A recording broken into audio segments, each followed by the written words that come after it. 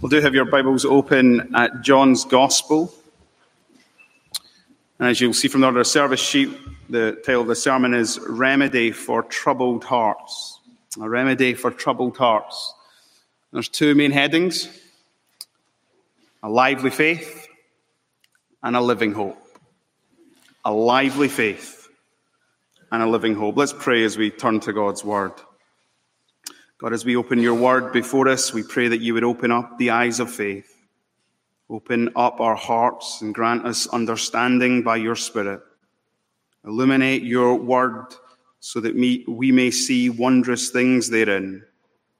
And we pray that having studied your Word, it would do our hearts and souls much good for your glory. We ask it in Jesus' name. Amen. As we've been working through John's Gospel, I don't know if it struck you that 3 times in the last 3 chapters we have read, and Jesus was greatly troubled. So if you get your Bible there, you could flick back to John chapter 11, verse 33. John 11, verse 33, when Jesus saw her weeping, and the Jews who had come with her also weeping, he was deeply moved in spirit and greatly troubled. John chapter 12, verse 27.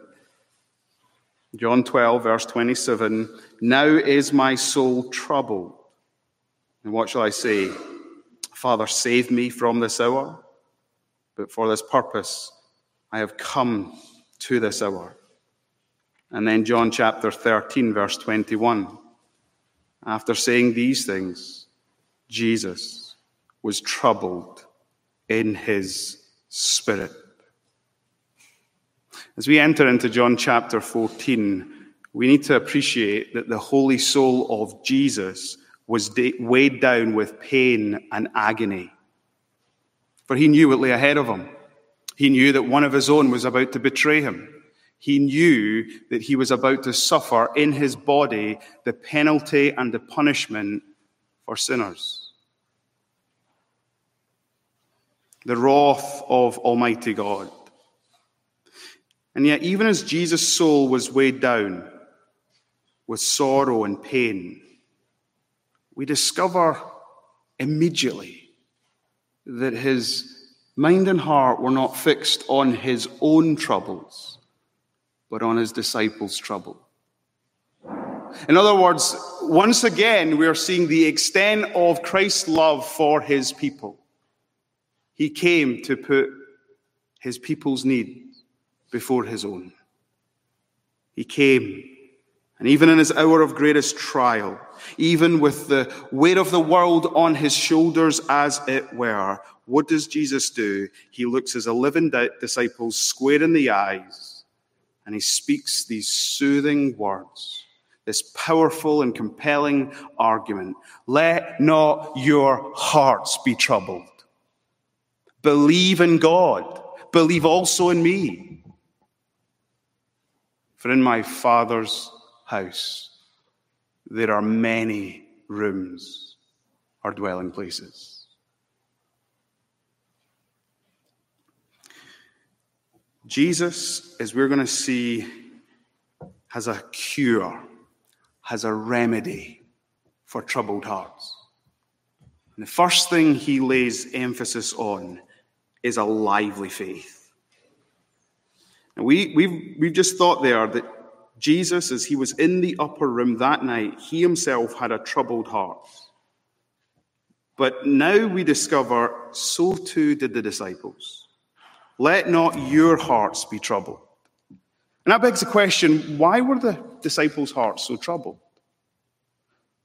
Well, I can't imagine it was easy to be with the one that they loved, the one that they followed, the one that they served. And they were now seeing something that wasn't characteristic of his life for the last 3 years. They're seeing him time and time again with the weight of the world upon his shoulders.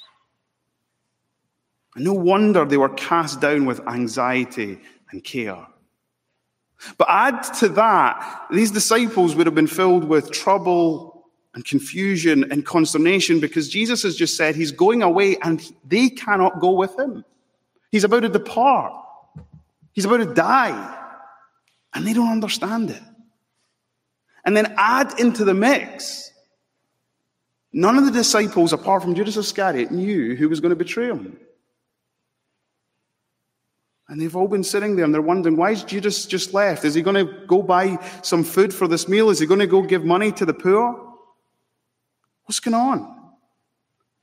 And then they've just all sat and listened as Jesus has spoken to Peter and said to Peter, Peter, you will deny me. It is no wonder that these disciples' hearts were troubled. And what we see is that Jesus sees them in this distressed and this distraught state, and he issues this simple command. Let not your hearts be troubled. And there's a sense in which we could say, really, Jesus?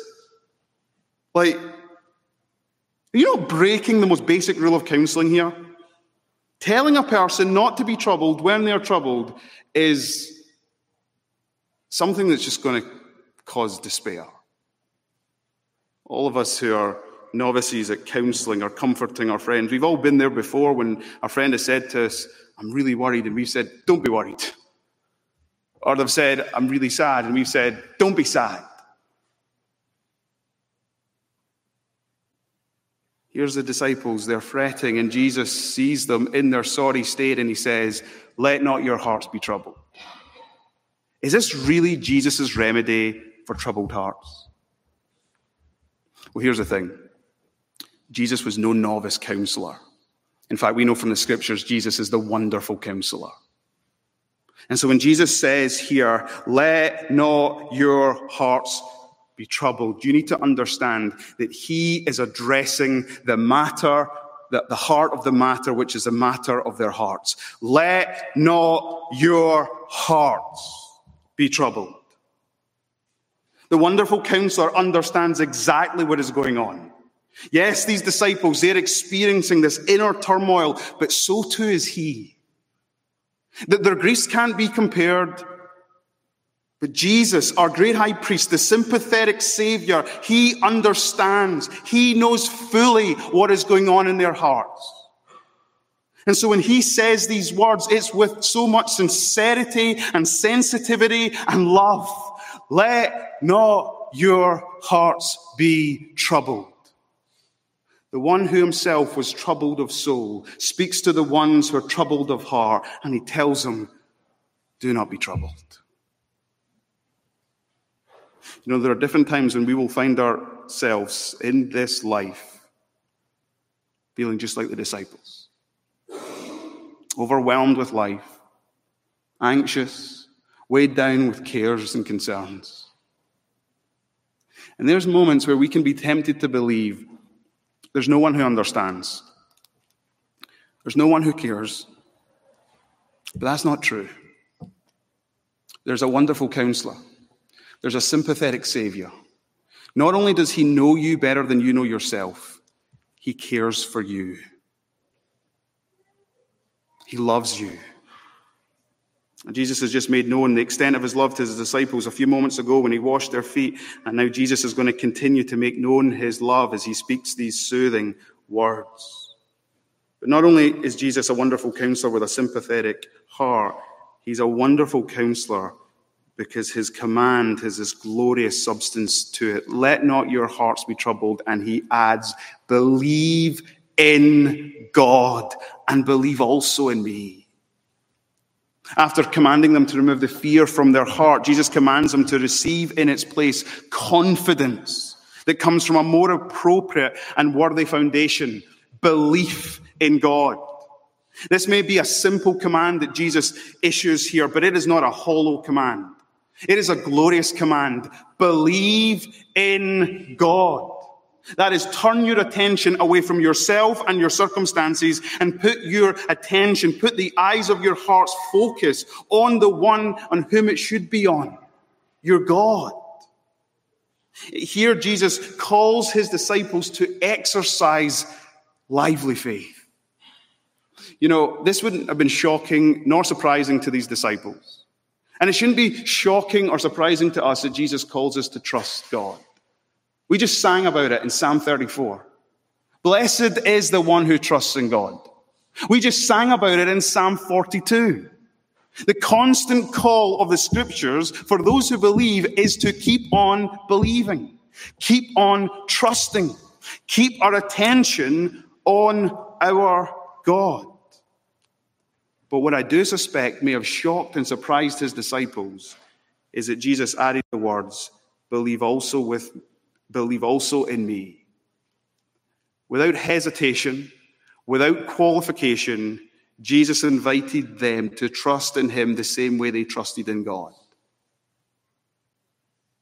Now, there's a sense in which that doesn't surprise us. This is just proving what Jesus has already said about himself. He and the Father are one. He is God. Martin Luther says, here you see plainly that Christ himself testifies that he is equal with God Almighty because we must believe in him even as we believe in God. Why should we trust in Jesus? Well, Jesus is going to show us next week that you can't say you trust in God if you don't trust in him, because he's the only way to the Father. You want to know if you truly trust in God? You trust in Jesus. You trust in the one who stooped down in humble love to serve you. You trust in the one who spoke words like this, let not your hearts be troubled, because he is the one who is worthy of our trust. Do you know why Jesus is so worthy of the disciples' trust in this moment? Is that he was troubled for their greatest trouble. He'd come in this world to suffer in his body as the Lamb of God, the penalty and the punishment that their sin deserved. He'd come, so to speak, to deal with their greatest trouble. That they were sinners, condemned before a holy God. And if we get the logic of faith, if we trust in God and we trust also in him, that means that those who trust in Jesus, we're saved from our greatest trouble of ever facing the wrath of God. We are safe and secure in him.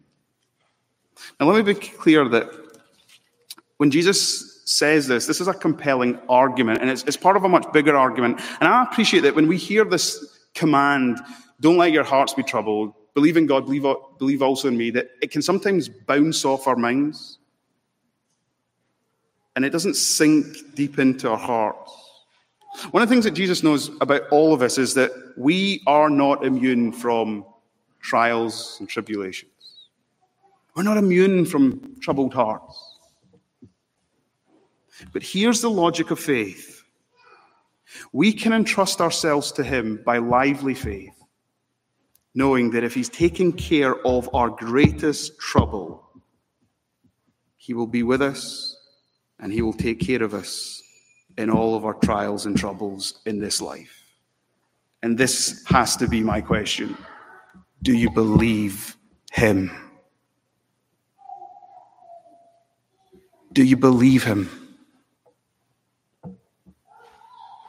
Believing in him won't change your circumstances, but it will transform your perspective. Do you believe him? This is medicine. This is the cure for troubled hearts, a lively faith. But then secondly, we come to verses 2 and 3, and Jesus is another remedy for troubled hearts, and it's living hope. Jesus now speaks of our hope, and do you know what the hope of the Christian is? It's our heavenly home with him and the Father. In my Father's house are many rooms, or literally dwelling places. And just for a moment, think about it. Jesus speaking to his disciples, he wants them to understand that heaven is our home.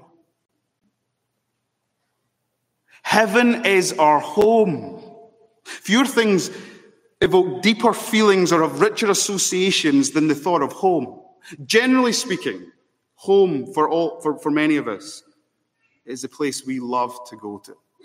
Generally speaking, it's a place where we are loved for our own sakes, not for our gifts, not for our possessions. It's a place where we go and we always receive a welcome. Home. And here Jesus, he wants to comfort these disciples who know that they're going to fail him, who know they're going to stumble, and he wants to comfort them with the hope that they have a home. Now, what makes this so comforting is when you know the big picture of the Bible.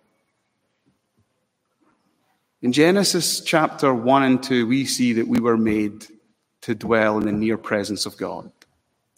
Our home is in the presence of God. But because of sin and because of the fall, we were evicted from our home in our first parents, Adam and Eve, and we were made homeless. Every single one of us in this room, created in God's image, whether we're aware of it or not, have this deep longing for home. We long to be in the presence of the one who loves us and the one who cares for us and in the one in whom we can enjoy all things. But one of our biggest problems is because of our sin, we feel like we don't belong in the presence of God. We know that we don't belong in the presence of God. For how can a holy God live with sinful people? And here Jesus comes and he speaks to his disciples and he says, in my Father's house are many dwelling places. And his point is, in my Father's house is a place for you. You belong in the presence of God. Now, Jesus will come and say, the reason we belong in the presence of God is because we believed in him and he is the way, the truth, and the life. And no one comes to the Father except through him. It's really interesting, right? This is one of the most misunderstood verses and misused verses in the Bible. Funerals, many places.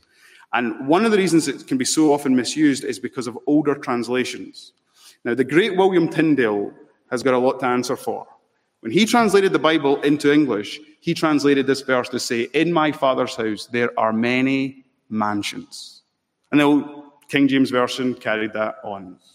And so when people read this verse, they hear it as that Jesus is going to build us a heavenly Buckingham Palace. That's our reward when we get to glory.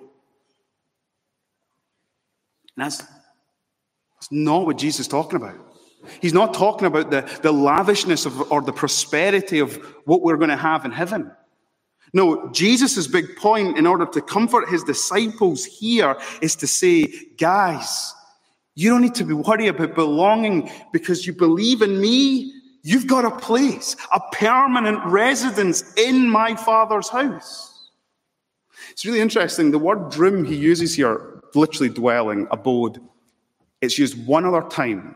And it's used in this chapter. And it's in John chapter 14, verse 23, where Jesus says, if anyone loves me, he'll keep my word, and my Father will love him, and we will come to him and make our home or dwelling with him. So the commentators say this text speaks of the Father and the Son making their home with believers, i.e. making themselves present with them.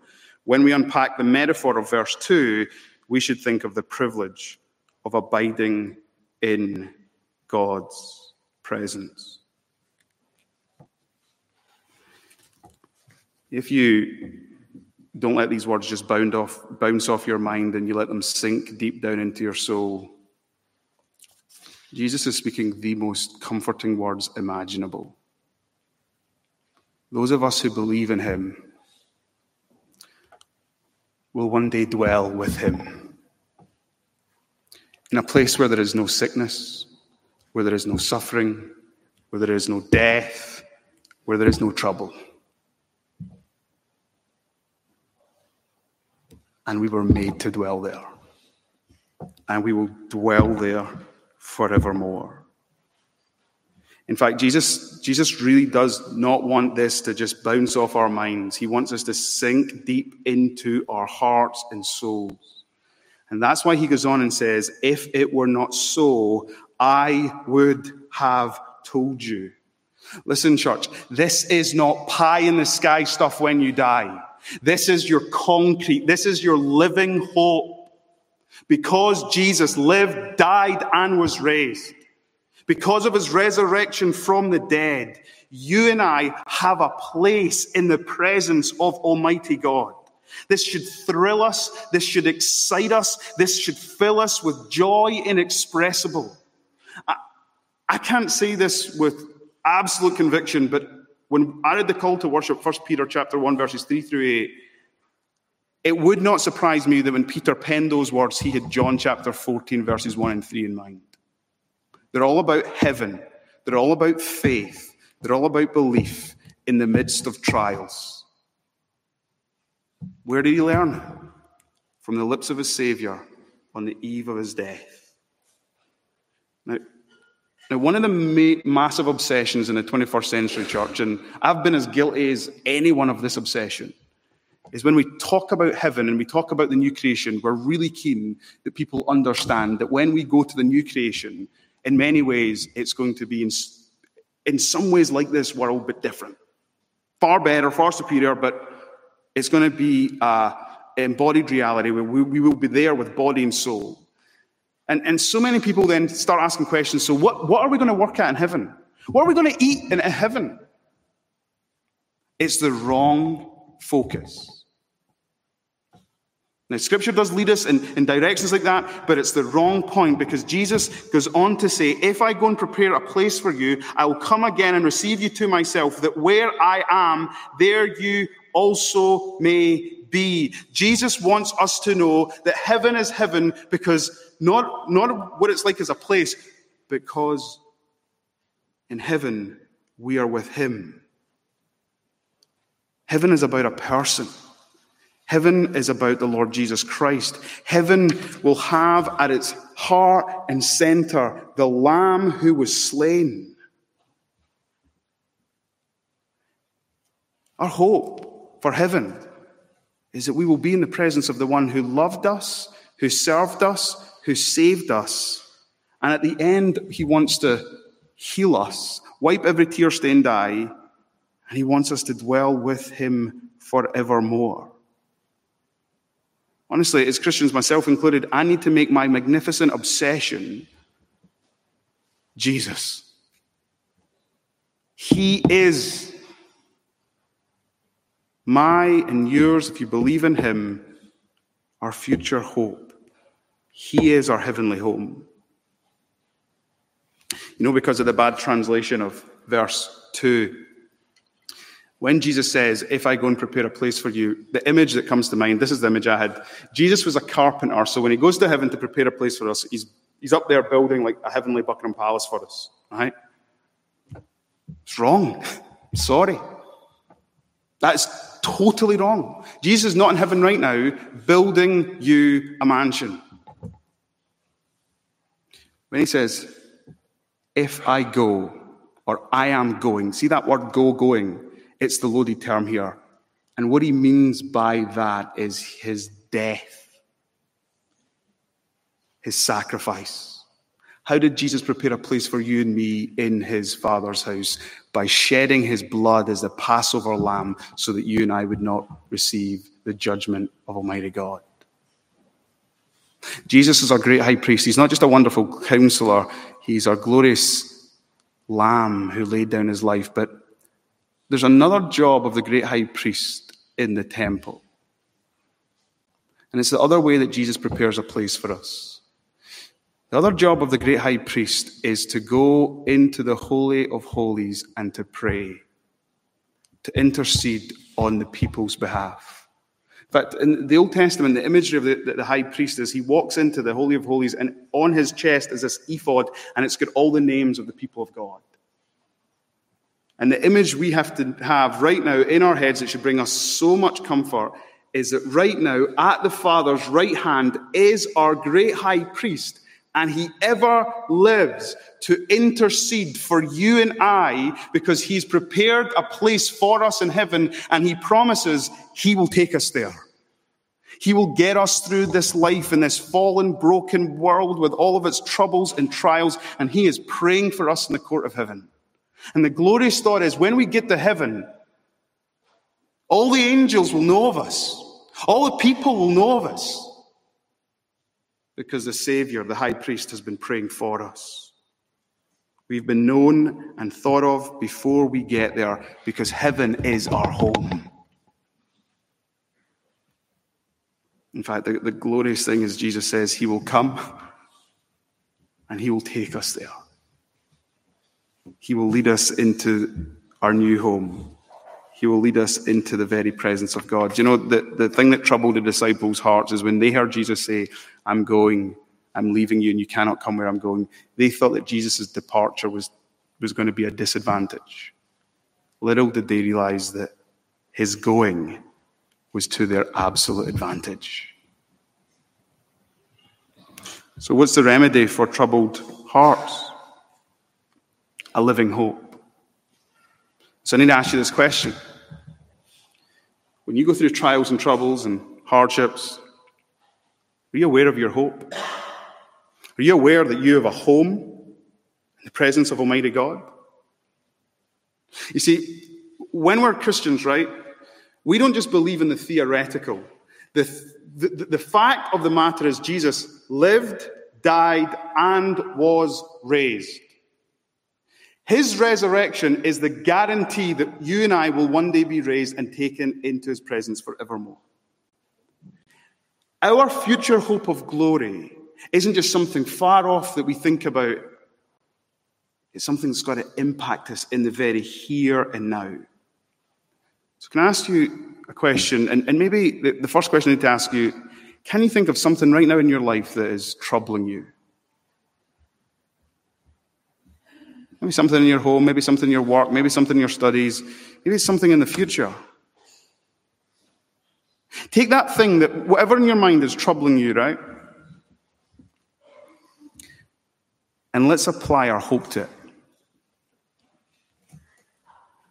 Let's apply our future hope to your struggle, your troubled hearts. Now, here's the honest truth. Your future hope right now will not change your present circumstances. But your future hope can transform the way you think about your present circumstances. Your present circumstances, and I recognize some of you are suffering great things. Some of you are going through really difficult times. Your future hope guarantees you that there will come the day where you will receive healing, where you will receive a place where there is no sickness, where there is no sin, where there is no suffering, where there is no death. Your future hope can transform the way you think about your present troubles. The other night there, someone in the congregation gave me a book that they got at the Ligonier conference. Kind of wish I didn't get it. Sinclair Ferguson has written a book called Lessons from the Upper Room. So I picked it up and I read it in the tube. And I was like, this is my sermon. I've not preached Sinclair Ferguson's sermon. But when I read it, he gave one illustration that really stood out to me. It's just an illustration from Scripture. He said, do you remember that time when Jesus was on the boat with his disciples and there's that great storm? And the disciples are terrified. So do you know what Jesus says to them as a wonderful counselor? Why are you so afraid? You see what's happened is their hearts were filled with fear. And then Jesus goes on and he asks another question, and here Jesus gets to the heart of the problem. He said to them, do you still have no faith? Have you no faith? Instead of being filled with faith, they were filled with fear. And so here they are, and they're in their present circumstances, and they're terrified. They're overwhelmed. And little do they know that there in the boat with them is one who commands the winds and the waves. And that illustration is so analogous to our Christian lives in this regard. You and I go through great trials and sufferings, and our problem is we get fixated on them, but we never fixate our hearts and our minds on Jesus. And we don't fix our hearts and minds on the Passover lamb who shed his blood to deal with our greatest trouble.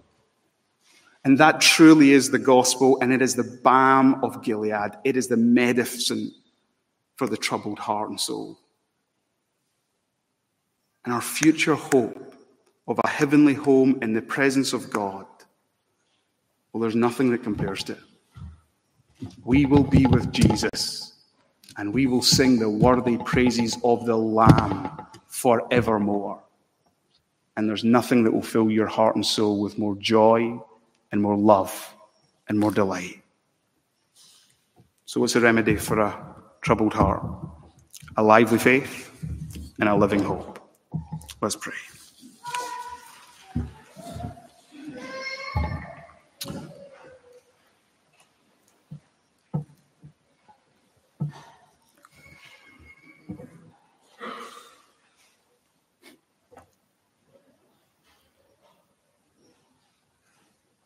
Our Father, every time we come to meditate upon the Upper Room Discourse, we come to understand that there are new depths to which we are loved by your Son, the Lord Jesus Christ.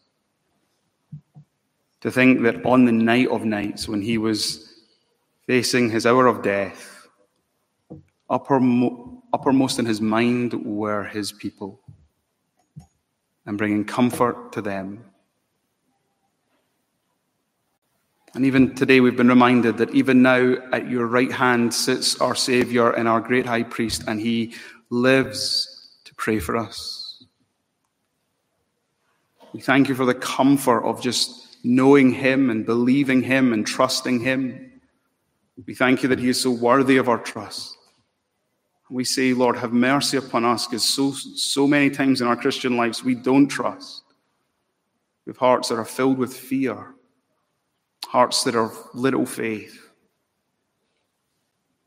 And so we pray that this morning you would renew our faith, you would renew our trust, and that you would fill our hearts and minds with our hope of a heavenly home in your presence. God, cause us to long as the deer pants for the water. Cause our souls to long to meet with you, the living God, our living hope. Even this morning, may this be a taste of what life is like in your presence, singing your praises, rejoicing and boasting in your glory. Lord, we want to pray for everyone in our congregation who's going through hard times right now. And we want to pray that your Son, the wonderful Counselor, would minister to their hearts and souls today and tomorrow and in the days that lie ahead. And we want to praise those who have heard Jesus minister to his disciples, that we would minister to those who we live with and share life with in this church. Help us to mourn with those who mourn, and help us to rejoice with those who rejoice. And give us minds and hearts that so love, that so encourage, because we have hearts and minds that are fixed on Jesus. And we pray all of this in his precious and powerful name. Amen.